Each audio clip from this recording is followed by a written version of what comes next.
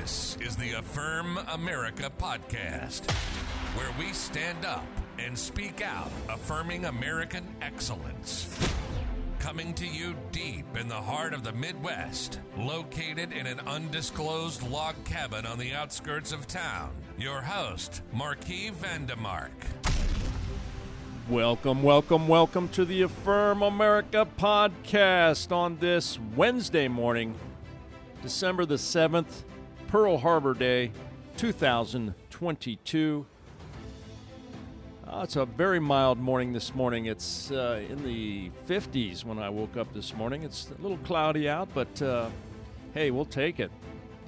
Hey, thanks for joining us on the Affirm America podcast. I'm your host, Marquis Vandemark. Thanks for joining us this morning. If you haven't subscribed yet to our podcast, go ahead and put your email address in there. We'll shoot you out a notice when a new episode comes out. All right, these are your top 5 headlines for this Wednesday. Let's start off with headline number 5. Professor disparages white people in interview. We got to take these mothers out.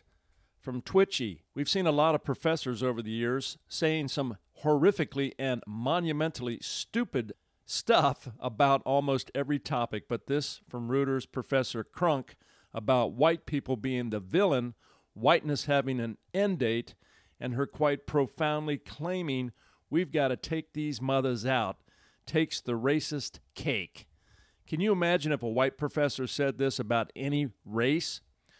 Christopher Rufo, Rutgers professor, says that white people are committed to being villains and falsely claims that Africans arrived in North America before white Europeans. Whiteness is going to have an end date, she warns. We got to take these mothers out. John Hawkins, can you imagine being a white kid stuck being taught by a professor who advocates murdering you because of the color of your skin? All right, let's listen to Professor Crunk in her own words. I think that white people are committed to being villains in the aggregate, right? The real sort of issue here, and I've heard people sort of say it, is one, I think that white people viscerally fear. It's not that white people don't know, right, what they have done. They know. They fear that there is no other way to be human but the way in which they are human, which is to, so, like you talk to white people and whenever you really want to have a reckoning about it, they say stuff like, it's just human nature. If y'all had all of this power, you would have done the same thing, right? And it's like, no, that's what white humans did. White human beings thought there's a world here and we own it. Prior to them, Black and brown people have been sailing across oceans, interacting with each other for centuries without total subjugation, domination, and colonialism. Right? We have seen what a show this iteration of treatment of other human beings means, and that my hope is that we would do it differently, in the moments when we have some power. We will not do it perfectly, but I do think that all of us can sort of agree that a politics that says like there are superior and inferior human beings just isn't the way to go. And that's the thing that white people don't trust us to do because they are so corrupt.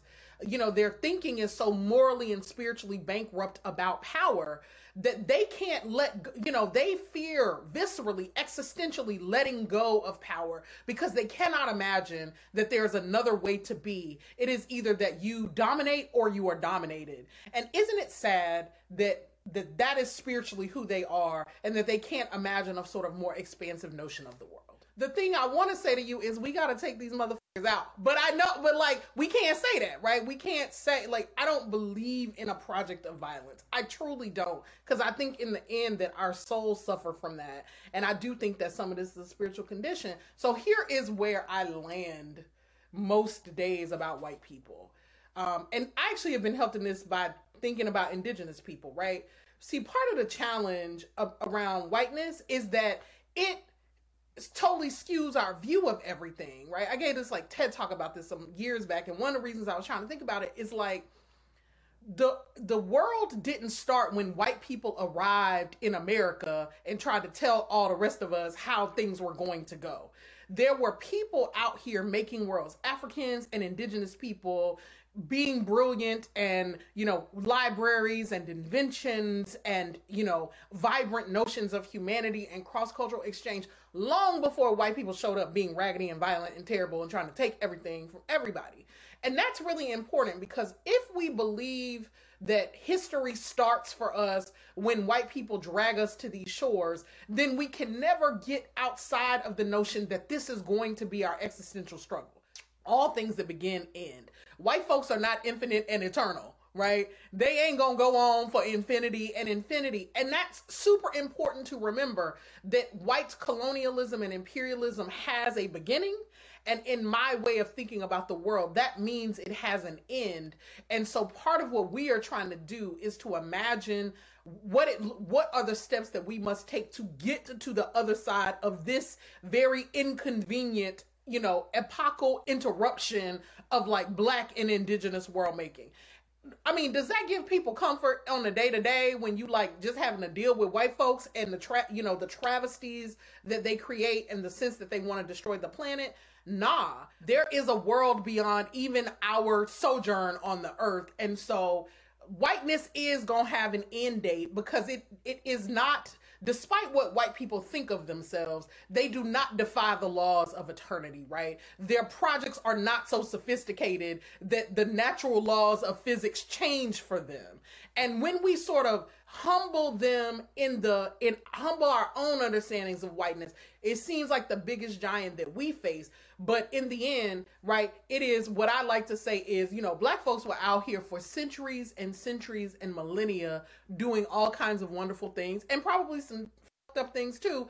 But whiteness is largely an inconvenient interruption. And so we then get to ask ourselves, so why am I here in this moment of it? Like, damn, why did I show up in this particular iteration? And it's like, well, I think we showed up in this iteration precisely so that we could help to figure out an end and a way to the other side of this, gargantuan historical tragedy that is white supremacy. Okay, so that's a little bit of pulling the curtain, the veil back, to give you a little insight into what critical race theory is and what Marxist ideology looks like. The terms colonialism, white supremacy, this is directly out of socialistic Marxism, neo-Marxism, critical race theory. This is what's being taught on the campuses. This has been going on for years. This is why we're in the state that we're in right now, with the wokeness that we see. Comes out of this same thought process, this same ideology, socialism, communism. So it's important to understand where the roots are, and we can see this professor is not a very smart person. She's not very intelligent. She speaks very ignorantly. She's more consumed with race in her own mind, which just continues the perpetuation of racism, because it's a very broad stroke. She paints all white people as being this way they think. It's as if, it's like a projection on her thought system. And she's the one that's really in need of change, because her viewpoint will never bring a resolution. It'll only create more division and more separation. And unfortunately, this is being taught in our higher education classes, and this is having a direct effect on how our young people think, and it perpetuates it. And the longer this continues like that, we will slide further and further down into more of this negative thinking, this divisive thinking, and the future of the country doesn't look very bright. So let us understand, learn, and let us do our best to overcome this very difficult ideology and speak out against it. Don't be passive. Realize where it comes from, and let's have a good counter-proposal to that, which is love, humanity. See everyone from God's point of view. Realize that we're all God's children. We're not divided up into different racial components. We all have the same red blood. We all come from the same Heavenly Father. All right, headline number 4. Heritage Action addresses amnesty plan. Katie Pavlich. Heritage Action is sounding the alarm over reported bipartisan amnesty plan circulating on Capitol Hill and warning the scheme will make the current border crisis even worse. With the lame duck session already underway, the time for proposals to be completed and negotiated is limited. The news of amnesty as the border crisis rages is not sitting well. Town Hall, Stephen Miller. This is open borders propaganda, not journalism. A mass amnesty in the middle of history's worst border crisis, along with a blank check or continued endemic voluntary catch and release, will result in many millions more illegally across our border, which of course is the point. Okay, so again, open border policies, Democratic policies, Biden administration. Joe Biden made the comment yesterday, I see no reason it's not important for me to take a trip down to the southern border. Well, if you've seen any of the documentaries that have been produced recently showing you what's exactly happening down on the border, you'd be completely up in arms. You would be appalled. The trafficking of small children being raped by the cartels, being put in debt servitude by the cartels. Once they come over, they have to pay off their cartel mafia for the rest of their lives for bringing them into the U.S. It's a complete and total failure by the American system of politics, especially by this current administration, and they just want to pour gasoline on it with this policy. So I hope that we don't really have enough power now to stop it. We do have the Congress. I hope the Congress can do something about it, but the Senate now has, after today's election results, that Warnock did win, and the Senate does have the majority now. So wanted to bring this to you. It's an important topic, and let's hope that we can figure out bipartisan, clear immigration policy to solve this horrendous problem. All right, headline number 3. Teacher declines to teach proper grammar because it perpetuates white supremacy.